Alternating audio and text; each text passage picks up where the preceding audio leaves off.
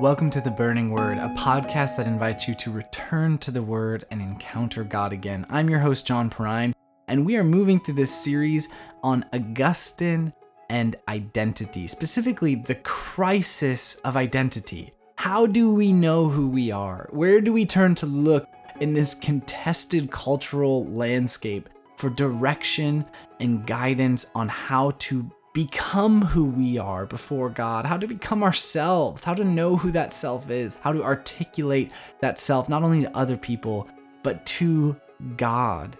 These are the great questions that Augustine is asking. And last episode, we started with book 1 of his Confessions. Books here are just kind of like chapters. And in chapter 1, book 1 of his Confessions, Augustine is going to give us some profound and weighty thoughts on what it means to be human, on starting with memories, starting with language, starting with our youth. Here in our 4th episode, we're going to unpack the next couple books in Augustine's Confessions, books 2 to 4, and we're going to look at the way in which Augustine sees sin and desire interacting to create this fragmenting of himself. In fact, Augustine is going to describe for us what it looks like when your identity, yourself, falls apart as it's pulled in all of these competing directions. We're going to try to unpack what role sin is playing in Augustine's vision of what it means to be human. And I think by following Augustine in this journey, you're going to be given a lot of opportunities to reflect on your own story and the ways in which your identity has been fragmented, the moments when it too has been pulled apart. And we're going to begin to talk about how God, even now, can begin drawing back together again the identity you once had in Him. So without further ado, let's dive in.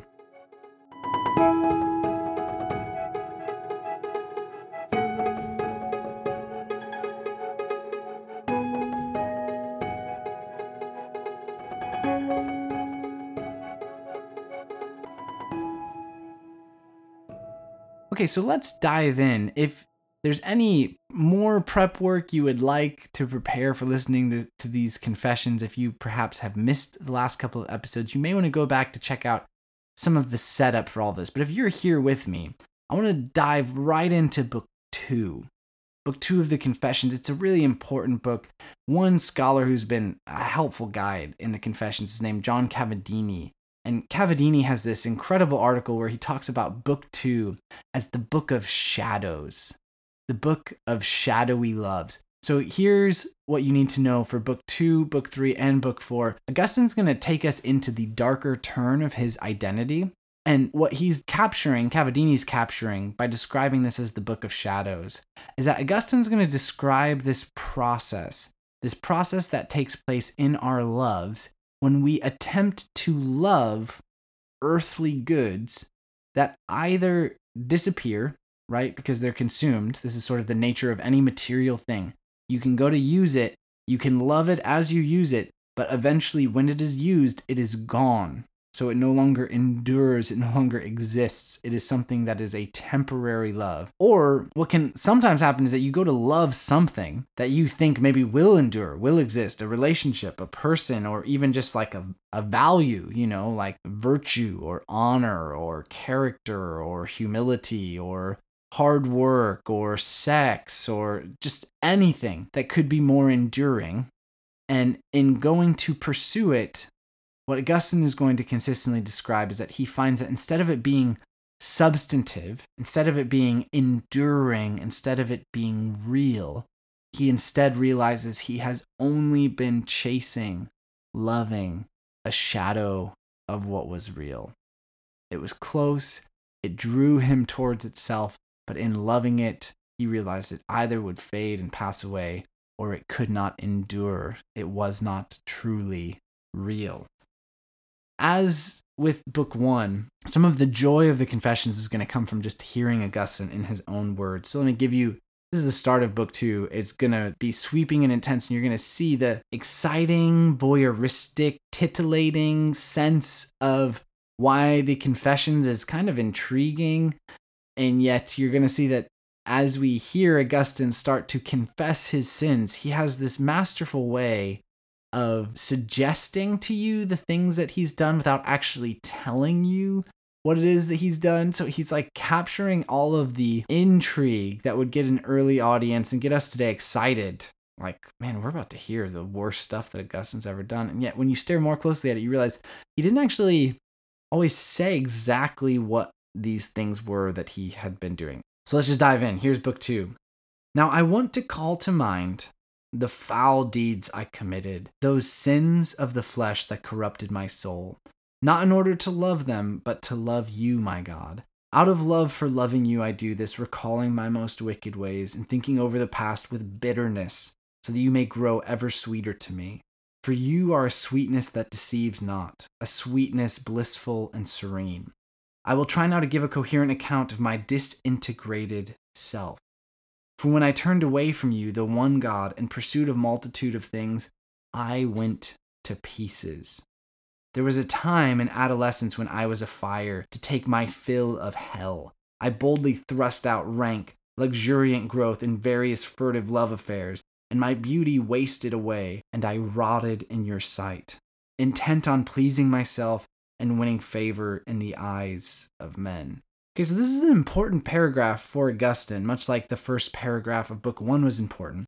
Augustine is capturing the sense I've already alluded to, that as he goes to love all of these not real things, what he's actually doing is pulling pieces of himself. He is quite literally Horcruxing himself, right? For any Harry Potter fans out there. That image of the Horcrux in Harry Potter is so profound because as violence occurs, or even for Augustine, this is just as love occurs, as love pulls him in opposite directions, he is going to fragment pieces of himself to give away to these things which he thinks will love him back, and yet which he realizes in the end were illusory. They were actually, as he says, things which instead of filling his stomach with sweetness, set his stomach afire with his fill of hell. I think there's something true in this, that whenever something you go to love is transient or it ends, there is a true hellishness in wrestling and holding something that's broken. I mean, if you ever had a breakup, particularly a bad breakup, maybe you're one of the few people, as I go to share this illustration, that claims to have had a good breakup. God bless you. I am amazed you will have to share your wisdom with us of how you managed to break up well. But for most of us, when a breakup occurred, what happened was you had placed a part of yourself in the hope that this relationship, this dating relationship, would somehow fulfill or satisfy you. And when you go to pull away, even if it's just this short couple of weeks, 15-year-old, high highs, low lows, attempt at romance. If we're being honest with ourselves, unless you numbed yourself out, unless you weren't really invested in this thing to begin with, unless you weren't actually looking for love, if you put anything in, by the time you pull away, you will realize you are leaving something behind. And that's what Augustine's getting at. Part of himself is wasting away as he is investing portions of himself in the various loves he pursued. So Augustine is going to have a lot of language that he is very clear he was sexually promiscuous in his youth. Now, scholars debate how promiscuous Augustine actually was. His language sounds quite egregious, like he was doing a lot of sordid and sundry things. Most scholars think that if you actually would have been with Augustine at this time, while he surely did get up to shenanigans, while who knows, he may have even been sleeping with various prostitutes or one-night stands or whatever else Augustine was possibly doing in this time, it probably was not anything more extreme than a typical youth in the Roman world.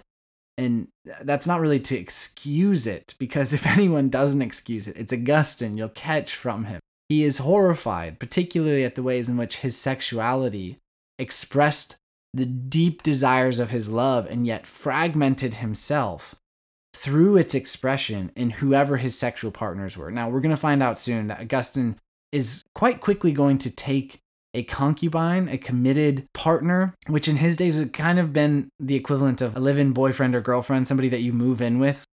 There was a clear commitment to the concubine, although by law, you even would by law sort of announce that this person was your legal spouse partner, but they weren't actually civically, societally married to you. My best understanding of it is that marriage was reserved, particularly for social climbers, for dowries and inheritance. And so if you were on the lower rung of society, it was fine if you took concubines. It was basically your expressed commitment to have a sexual partner that you were procreating with. But if you were hoping that at some point you would become successful enough in your career that you would get the interest of a very wealthy family who wanted to marry their daughter to you so that she could sow the benefits of your high profile status and success, then you would take on these concubine type relationships to have a sort of live-in, semi-legal spouse before having to commit the inheritance status onto the child you were having. If that makes any sense to you, this is what Augustine's going to do. So I prep all this just to say, Augustine's a mess. Augustine's got a lot going on in his life. He's probably not any more of a mess than any of us. Augustine is not doing things here that were probably in the deepest, darkest recesses of sexual escapades. But listen here as Augustine keeps describing himself. He's going to say, "What was it that delighted me? Only loving and being loved. But there was no proper restraint, as in the union of mind with mind, where a bright boundary regulates friendship. From the mud of my fleshly desires and my erupting puberty belched out murky clouds that obscured and darkened my heart, until I could not distinguish the calm light of love from the fog of lust." Just on a side note, isn't that a great line? I mean, Augustine was a master of weaving images together. So here he keeps going. "The two swirled about together and dragged me, young and weak as I was, over the cliffs of my desires, and engulfed me in a whirlpool of sin. Your anger had grown hot at my doings, yet I did not know. I was deafened by that clanking chain of my mortal state, which was the punishment for my soul's pride, and I was wandering away from you, yet you let me go my way. I was flung hither and thither, I poured myself out, frothed and floundered in the tumultuous sea of my fornications, and you were silent. Oh, my joy, how long I took to find you. At that time you kept silence as I continued to wander far from you, and sowed more and more sterile seeds to my own grief, abased by my pride and wearied by my restlessness." So as you're capturing the sense of where Augustine is taking us into his sin, into his emptiness, he's going to have this image that comes up throughout the whole Confessions. It's this beautiful, subtle image. But for Augustine, he clearly sees in his own life the journey of the prodigal son. The prodigal son from Luke 15, who's going to be given permission, maybe you caught it there, permission to go his own way. This is how Augustine sees the Lord, allowing any of us who wander. We are free to go. We are free to take the inheritance we've been given, which is the good bodies that the Lord has blessed us with, which are the inherent gifts and abilities and talents. We take these and we go our own way. We are free to go searching for what it is that we are desiring. And yet, as Augustine looks back, he sees whatever the extent of his sins, he sees them all as emptiness, as this sense of unsatisfactory, sterile sowing of seeds. Isn't that just such a great image that Augustine is doing all this work of planting his loves? I mean, you clearly hear even the euphemism sexually underneath it, and yet anything that he's doing all this work to plant, it's ultimately going to be sterile. There's going to be no love waiting for him on the other side of what he invests in it. As Augustine is moving through this journey deeper and deeper into sin, as he's describing his search for love, he talks about how he is forced to stay home for a year before he's freed to go to Carthage. So if Augustine was born in Thagaste, which is this smaller town, his parents are not that extremely wealthy. He gestures towards the fact that the reason he has to stay home for this year is that his dad doesn't have enough money to send him on into the further, more prominent education that would be required that was appropriate to this pretty exemplary gifting that Augustine is demonstrating from a young age.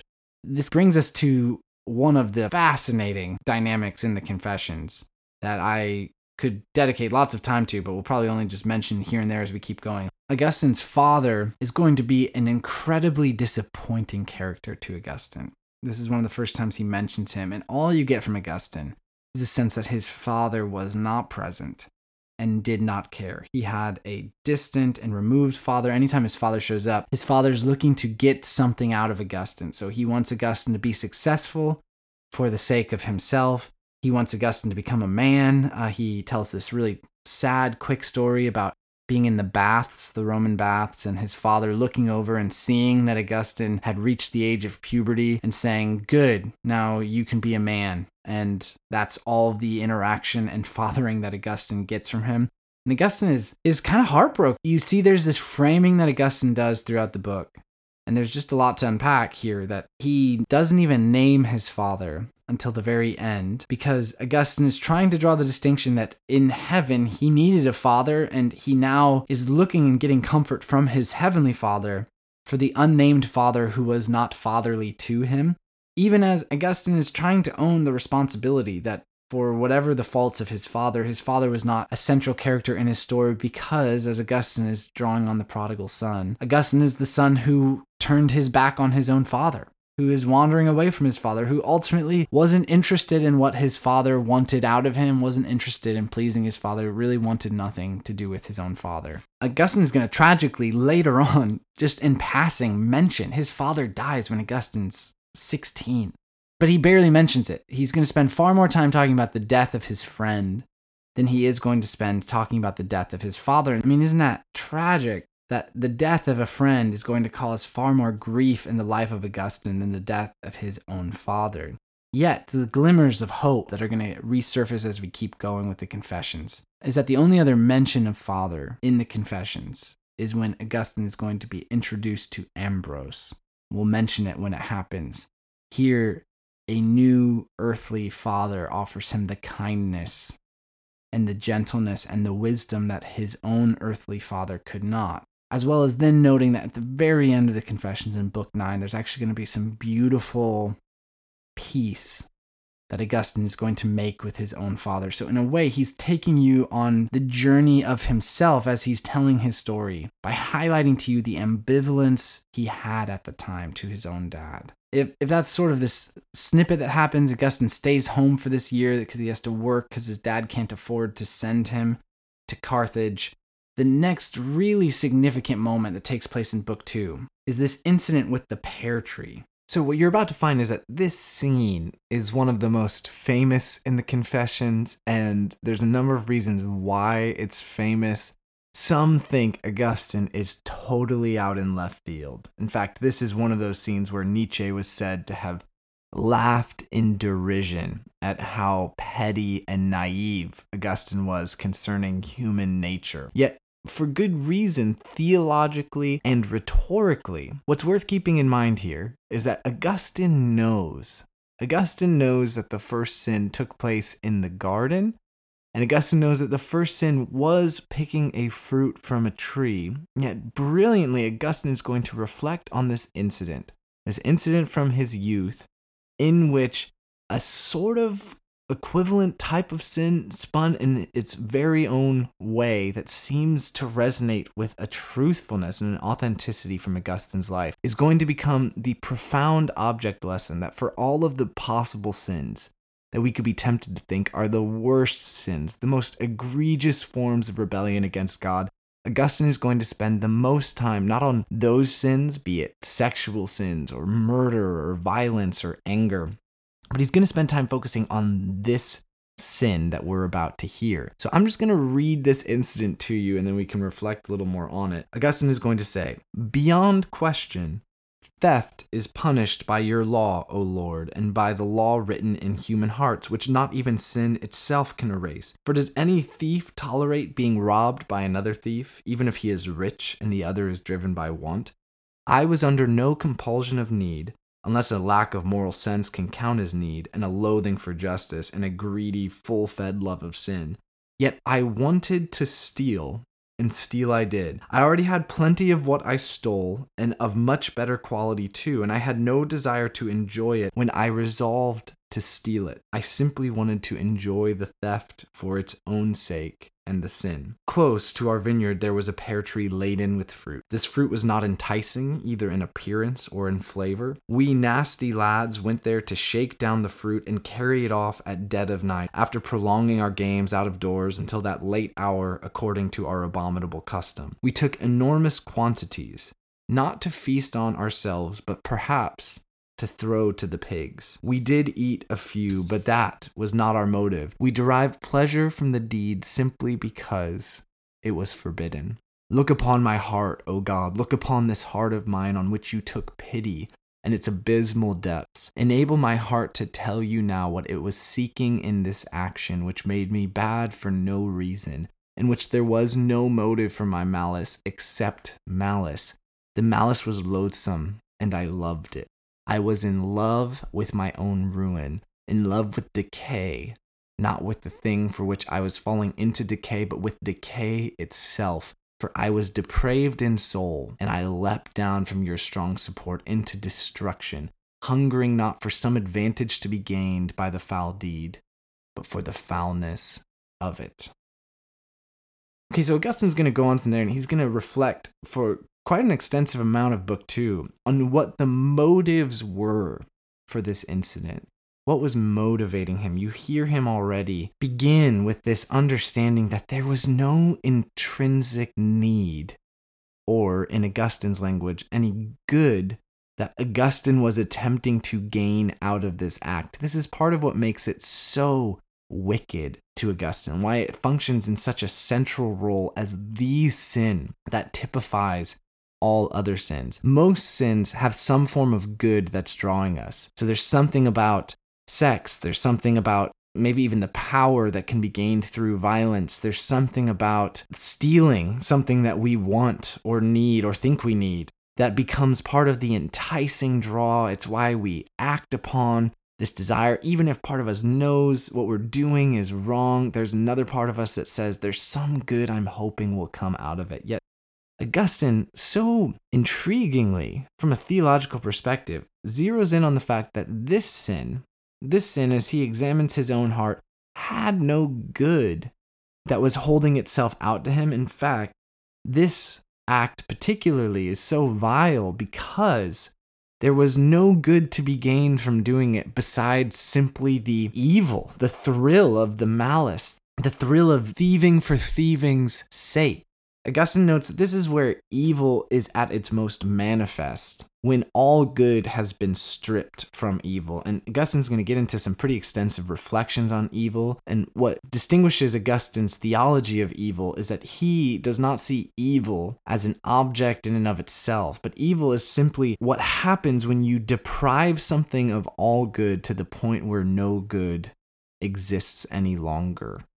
So that's a complicated thought. We'll get more into it. But a couple other themes here to note before we move on from this fascinating story that's well worth the hype and notoriety that it has functioning in Augustine's tale. The first is that you may have caught, he throws it as a sideways glance, that maybe the only reason that they were stealing these pears is to throw them to the pigs. Augustine beautifully here is weaving this prodigal son story, but deepening it. The prodigal son who's motivated by the sin itself. There's no good there outside of the father's home, as Augustine pictures theologically this scene. There's the sense in which the pigs are present, right? The pigs are lingering on the periphery of Augustine's imagination, even as he reflects on this scene with the pears. It's like our sins are just there to be chucked before pigs. That's the pity, that's the lowliness of the actions that we're taking, and yet still, even pigs become this sort of motivating fact. Maybe the pigs will enjoy this. It's just sort of a beautiful rhetorical twist that Augustine's building in. Another interesting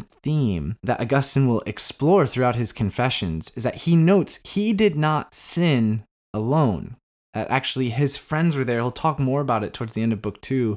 He'll say, if my friends hadn't been there, I don't know that I would have sinned, but there is something about friendship that Augustine will see as so vital. Friends either have the power to pull us back towards God, to be the good that God uses to draw us towards himself, or friends have the ultimate power to corrupt us, to encourage us into our nothingness, to actually become part of the forces that are pulling our identity apart, that are fragmenting who we are. And I've seen this be so true in my own life. I see this anytime a friend walks away from the faith. You see that around their decisions, there's this fragmenting force of fellow companions who are pulling them towards whatever destruction it is they're walking towards. Finally, what's helpful to note, I think if we're trying to get into the heart of what Augustine's getting at with sin. He doesn't fully unpack it here in this book, but by the time he gets to City of God later in his theological reflection, City of God is about 10 years on from Confessions. Augustine is finally going to pinpoint he sees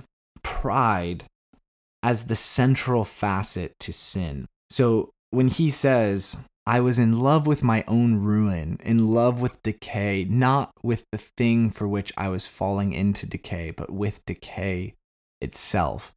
Augustine sees that there's something about the nature of pride in an individual, that the turn ultimately is not from God towards other goods. The turn happens when we take goods that God has offered us and we simply become interested in consuming them for our own sake. We simply become so inwardly turned that we prioritize ourself, our own identity. And ironically, for Augustine, this is one of the deep mysteries of identity, but I think it's helpful for us. When we turn towards ourself, when the sin of pride is enacted, pride, ironic, is this pursuit of the building up of ourselves, the inflating of ourselves, the overextending of ourself.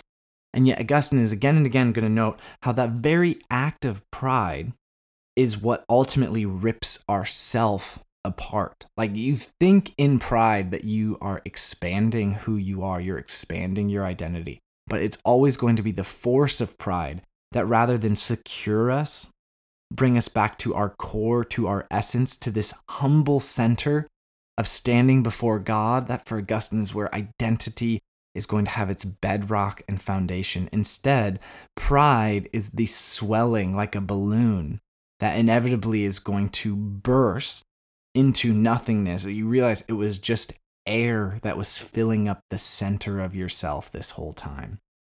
This image is worth holding on to. Augustine will brilliantly stage a second incident at a tree that will cover the redemptive arc of God's journey in his life. He knows what he's doing here. He is brilliant in how he has shaped and structured this work. But this incident by itself is worth reflecting on in our own search of our personal histories, in our own search for our own identity. I mean, what instance or action stands there for you as you examine your youth as the moment at which you acted upon the interest of yourself for no other sake than doing the evil that was in front of you, than just twisting a good for no reason into something that becomes self-consuming and empty, something that ultimately becomes a shadow. My story that I tell, it's a bizarre story, it's an overly personal, perhaps too vulnerable story, but I distinctly remember as a child around the age of 5 or 6, an incident where at one point I was using a toilet in my family's home on the main floor. It was our main bathroom. And something I did broke the toilet. So something in pulling the lever or some mechanism in the bowl. I think my dad had even opened up the top of the toilet because he was trying to fix it. And I started fiddling with it and I could tell it broke. So there now was waste in the toilet. The toilet was not flushing. And the thing is, my dad was not a cruel man at all. My dad is pretty gentle, kind, relational. And so the weird thing was, I knew as a child, 5 or 6, I knew I wouldn't really get in trouble. Like if I just made a relational bit at that moment to be like, hey, Dad, something has happened with the toilet. Can you come fix this with me? He would have helped. I know he would have helped. And yet, for some reason, this powerful impulse within me motivated me to not say anything. Like I made this deep commitment within my own heart. I will not acknowledge, out of my shame and disgust and desire to just not be embarrassed in front of my siblings, I'm not going to acknowledge that I did this. Inevitably, that evening, my dad, I remember around the dinner table, and then for some reason I have this memory of us driving in the car. My dad starts questioning us like, I just want to know what happened in the bathroom. Who broke it? What's going on with that bathroom? I was trying to fix it, and now it's worse. Were one of you guys touching it? And I remember the pressure of this moment of silence in the back, and I remember internalizing this deep sense that both I knew what I had done was wrong, I knew what I was doing was wrong. I was lying. I think at one point my dad said, "Did you do it, John?" As he's questioning each of us. I said, "No, I would never have done that. I didn't do it." So the lying itself was wrong. But I was protecting myself from something I knew wouldn't even harm me, knew would be, if anything, just a short momentary burst of embarrassment that I had contributed to the damage that was already being done to this bathroom. And yet that weight of shame mixed with, to Augustine's insight, my own pride and the pressure from my siblings, the pressures from my peers, contributes to this scene for me that, again, there were like so many worse things that I did in my childhood. There are so many worse things I have done since. But for some reason, that incident, the moment in the car as my dad is asking, who did this? I won't even be upset with you. I just am trying to figure out who did this. And an internal piece of me is convinced I will not acknowledge this fault. That is the darkness of the night that Augustine is getting into. That is the land of shadows, to use Cavadini's phrase, in which our identity, as we seek to protect it, as we seek to control it, as we seek to blow it up with air, is ultimately being filled with nothingness, is being filled with emptiness, and is even potentially increasing its capacity through pride for evil, that perversion of good into something more malicious that is potentially going to cause greater and greater harm. This is Augustine's insight through Book 2, and this is the force that's going to drive him as he's reflecting on his life. And I wonder for you what your instances with your pear tree would be, where those memories are of the early wounds, the wounds perhaps that sin, that evil, that death inflicted upon you, wounds that were maybe endured by another, but then the wounds you yourself perpetrated, the moments of nothingness and fragmentation which you embraced. If you were really being honest, I know each of us have these moments with the pear tree, which is why Augustine's testimony, for all of its perhaps overinflation of a small sin that in the grand cosmic scale of life was not that consequential, Augustine rightly sees, no, that actually was consequential. That captured my pride in a way that even seeking my own good through sexuality or through money or possessions or power cannot convey. This is where my identity fragmented. Because I want to get through the confessions, and because I'm realizing now we could spend a long time on this book. In fact, I would love most to sit and just read through this book with you. I'm going to keep moving, and I'll move a little bit quicker here through books 3 and 4.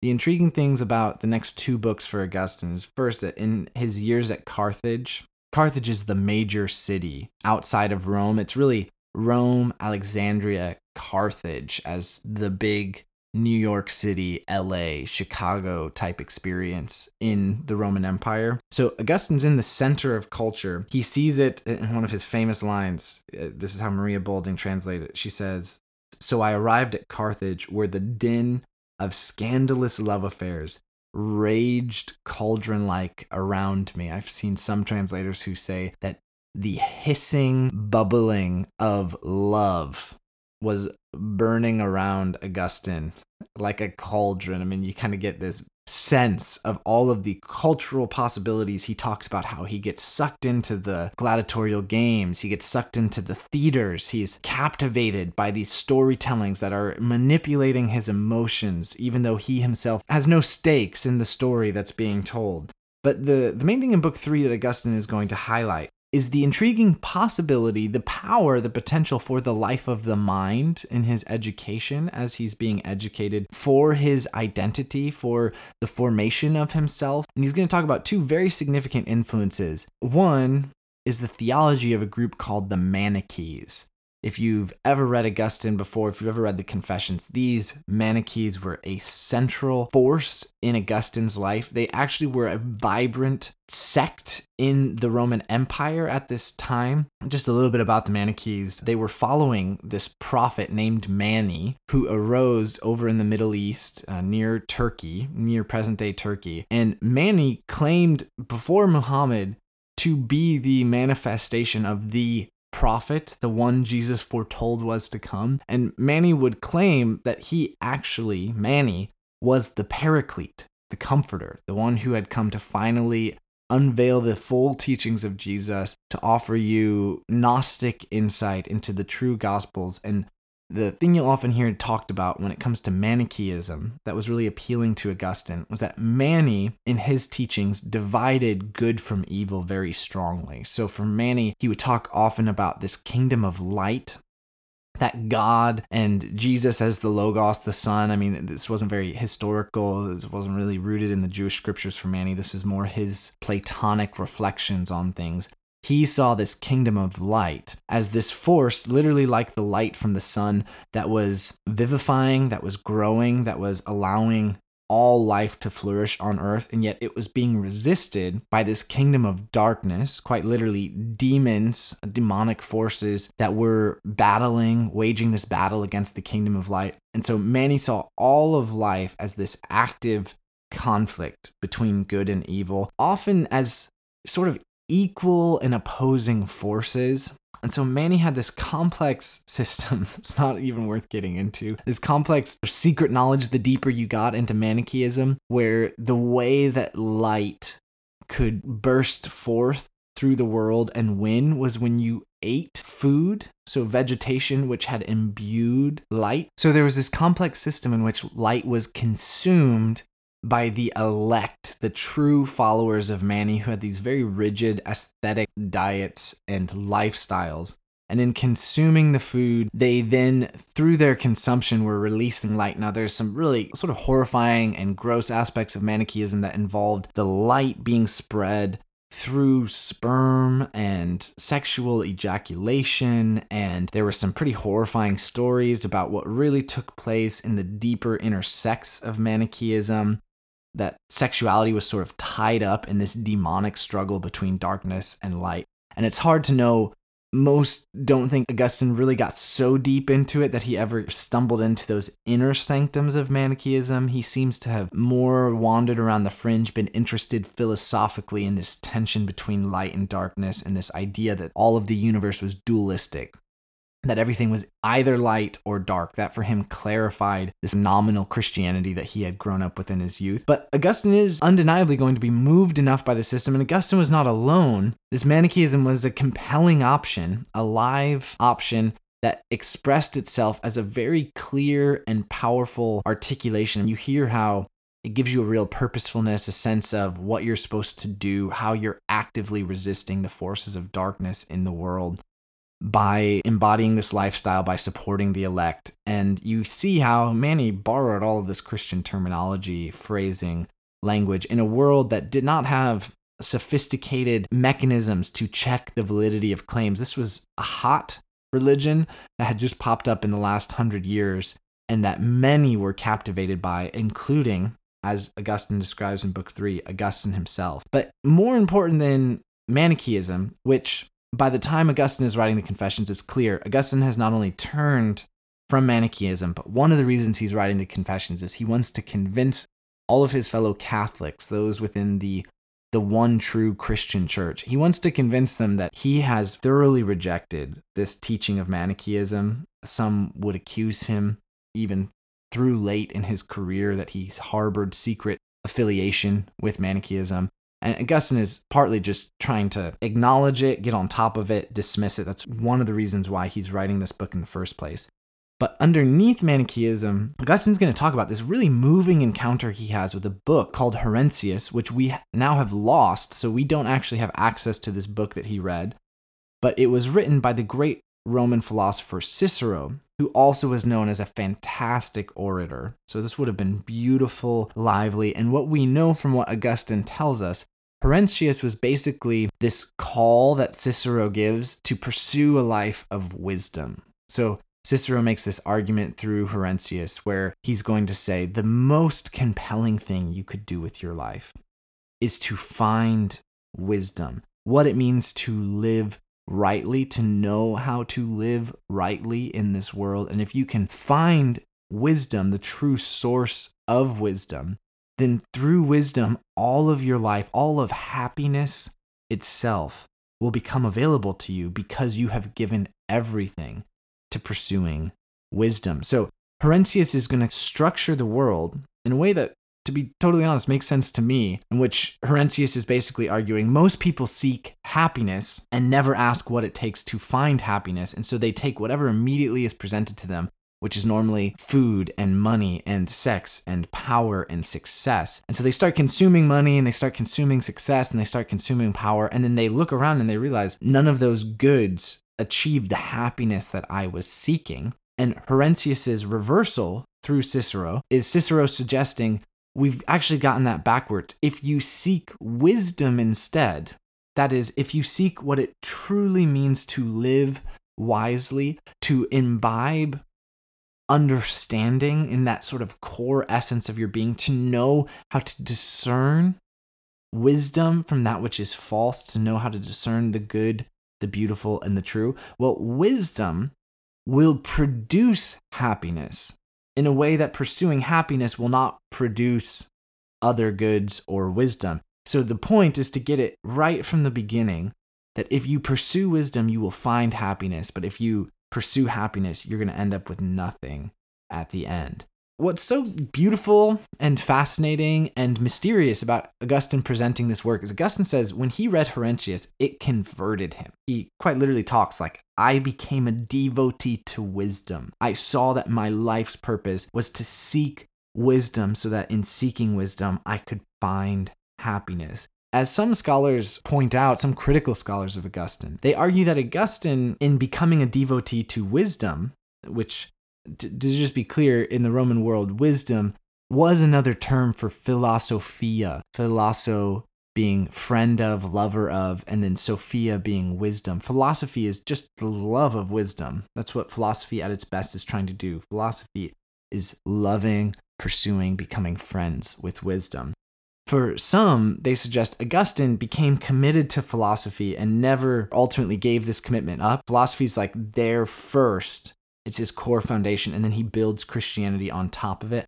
I think that misses the point of what wisdom is doing in Augustine. Wisdom is, for Augustine, the piercing insight of truth that is recognition that pursuing happiness for himself will never be enough. He needs some higher good than happiness that is going to order and structure the life which he is building around him. As Augustine's going to clearly show us, wisdom can't get him fully there. Wisdom is this compelling beacon.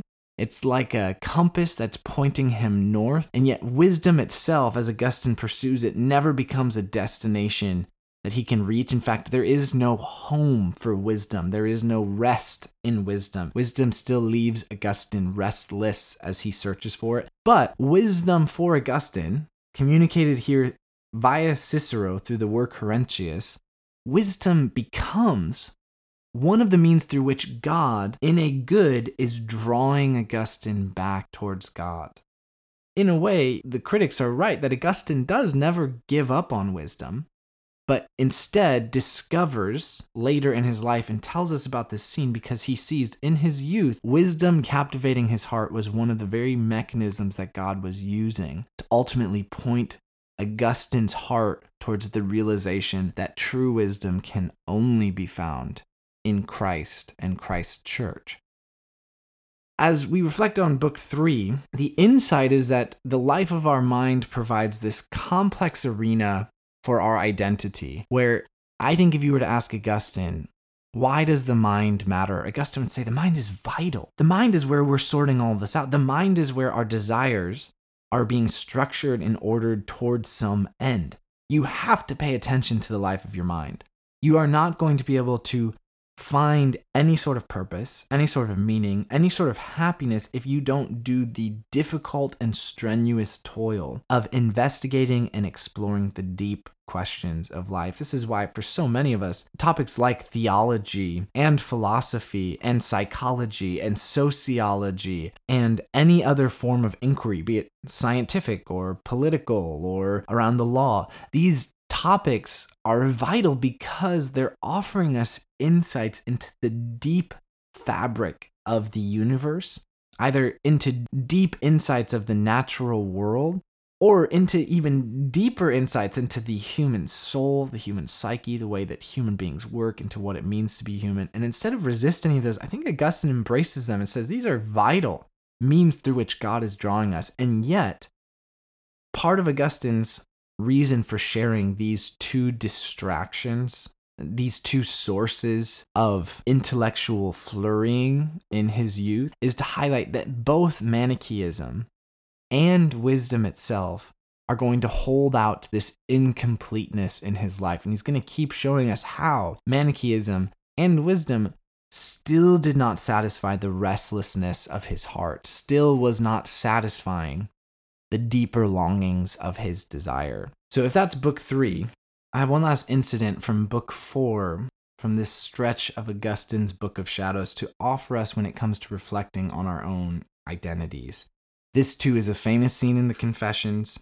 It's going to come in book 4 again. There's a lot of other stuff going on here. The last scene around identity, where Augustine really picks up some intriguing insights from his storytelling, comes when a friend of his is going to die. Okay, so the way this incident goes, Augustine at the age of 21 has become a teacher now. This is sort of how you went through studies. If you were excellent, if you were excelling in your studies, you would naturally turn around and try to make money off of teaching others the skills, particularly as a orator that everyone valued. It was just an easy way to begin your career. So Augustine is teaching.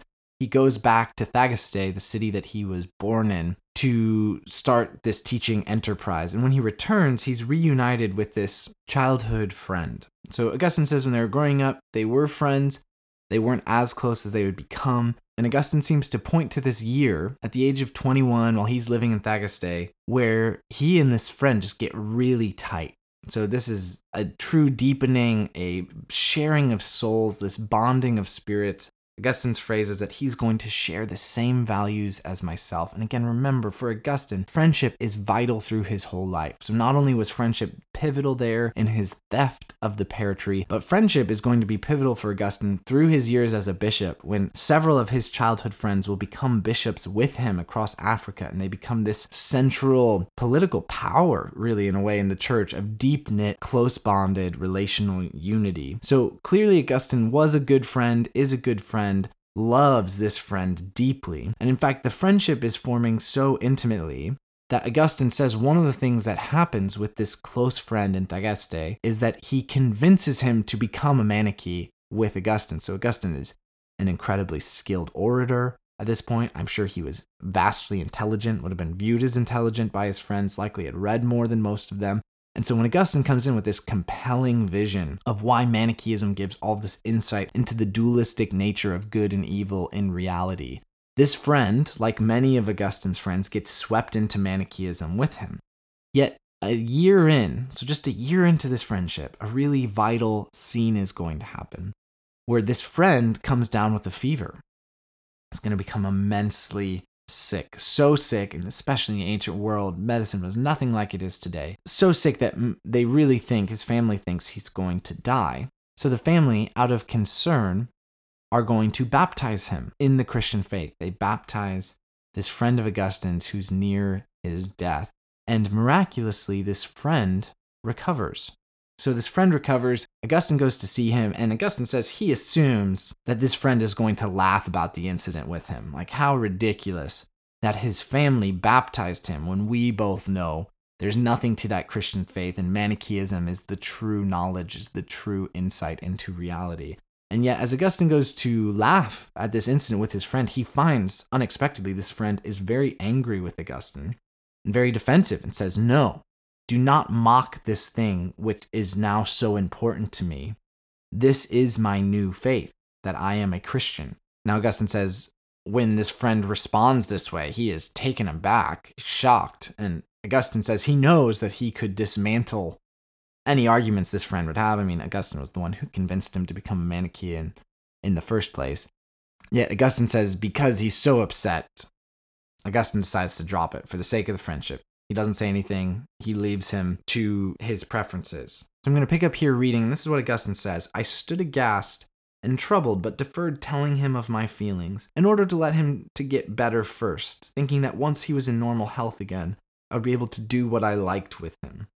But he was snatched away from my mad designs, to be kept safe with you for my consolation. A few days later, the fever seized him anew, and he died, and I was not there."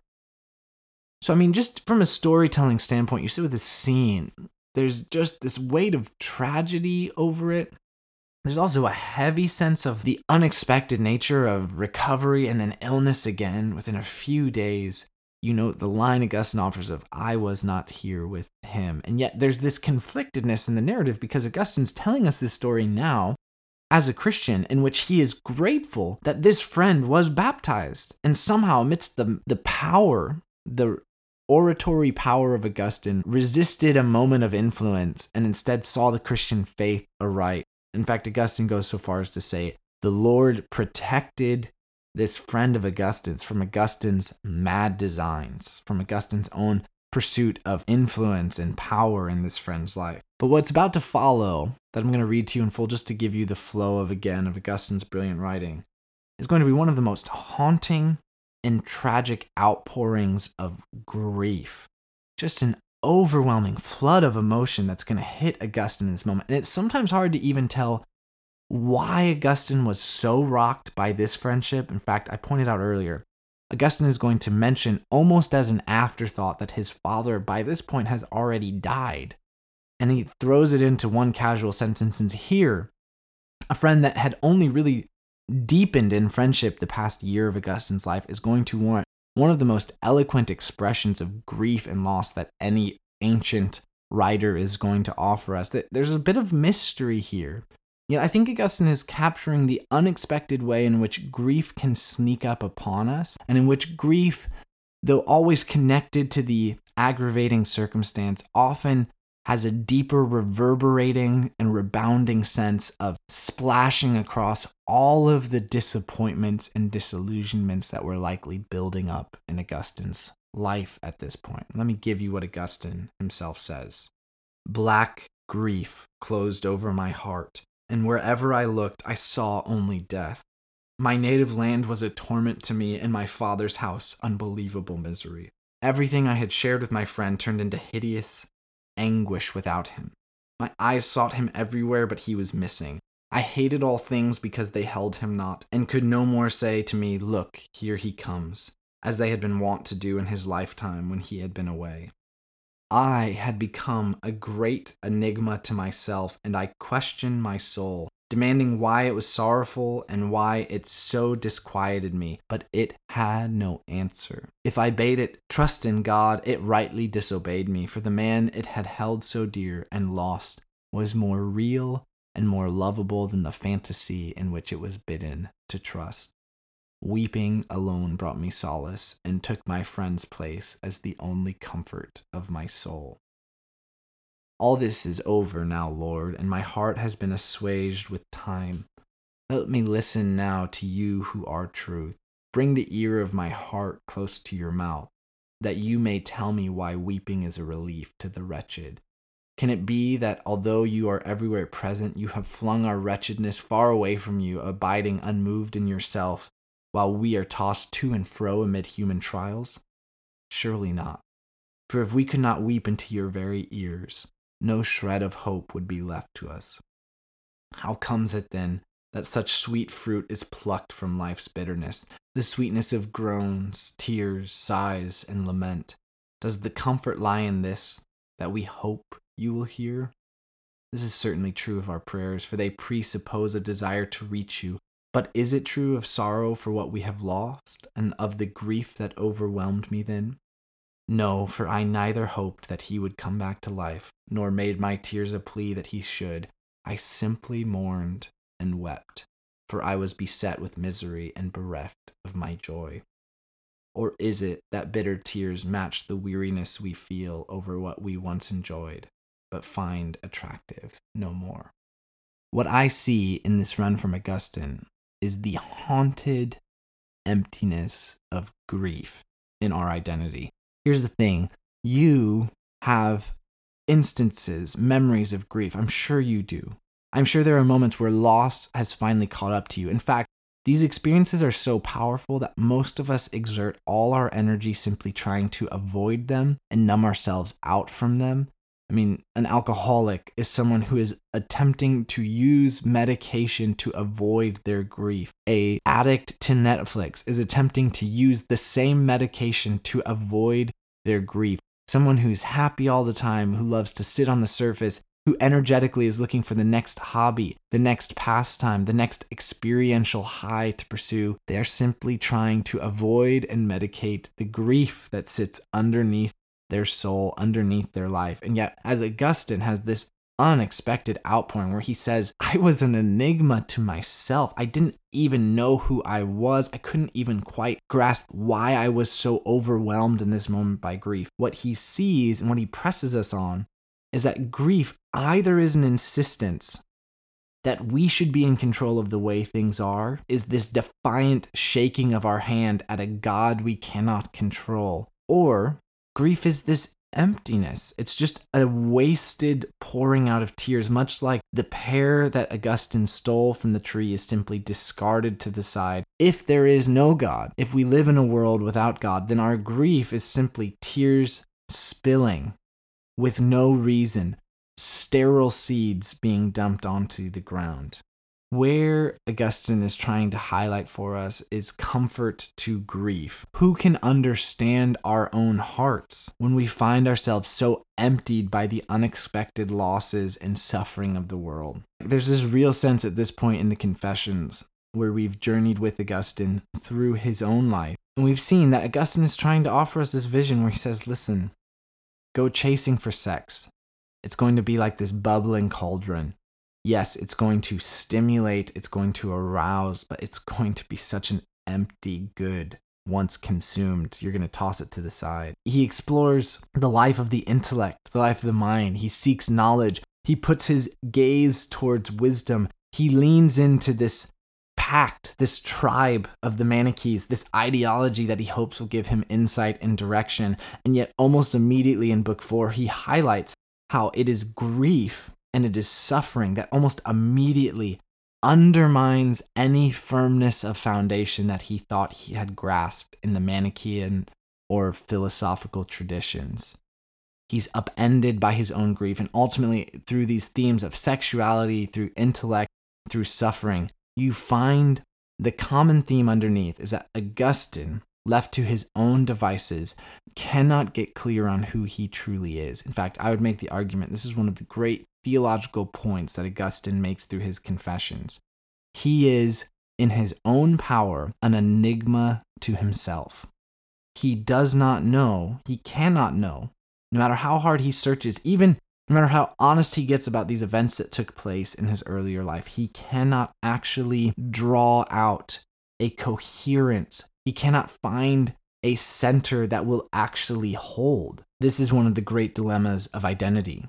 What center will hold your identity together? What can you actually grasp onto that you can hold onto when it feels like your life is falling apart, when an intellectual tradition, when a book or an ideology lets you down, when suffering or grief upends your world, when you go to grab the interior of yourself and you realize in pride that you've only been puffing up this balloon that ultimately is emptier and emptier, full of more and more air. When you realize that your sins, the ways in which you have been a contradiction to yourself, the ways in which you realize you are hypocritical, that you don't actually live out that which you say you value most, has all along been fragmenting, just pulling apart any pieces of yourself that maybe even used to be held together. You no longer are who you used to be 10 years ago. You are not now the expression of your idealistic youth. If you get honest with your memories, you find yourself in the same boat as Augustine. The center of your identity will not hold. It is a land of shadows that you traverse. You have been chasing after illusory things, and you have failed to find that which is most real, including yourself. So what hope do we have in this journey? Where do we turn? Where do we turn when we find ourselves living in the land of shadows? Well, Augustine is going to end Book 4 this way, and with encouragement and with a little bit of anticipation, I would tell you that Book 5 is when things begin to turn in Augustine's life. Book 5 is when the shift in perspective begins to emerge, and Book 5 is when Augustine really starts naming God's involvement in the mysterious and unexpected outworkings of providence that are placing new breadcrumbs in front of Augustine that he never could have positioned for himself. But before we get to Book 5, Let me close with this reading at the very end of Book 4. After all of his grief, Augustine will say this: O Lord our God, grant us to trust in your overshadowing wings. Protect us beneath them and bear us up. You will carry us as little children, and even to our gray-headed age you will carry us still. When you are our strong security, that is strength indeed.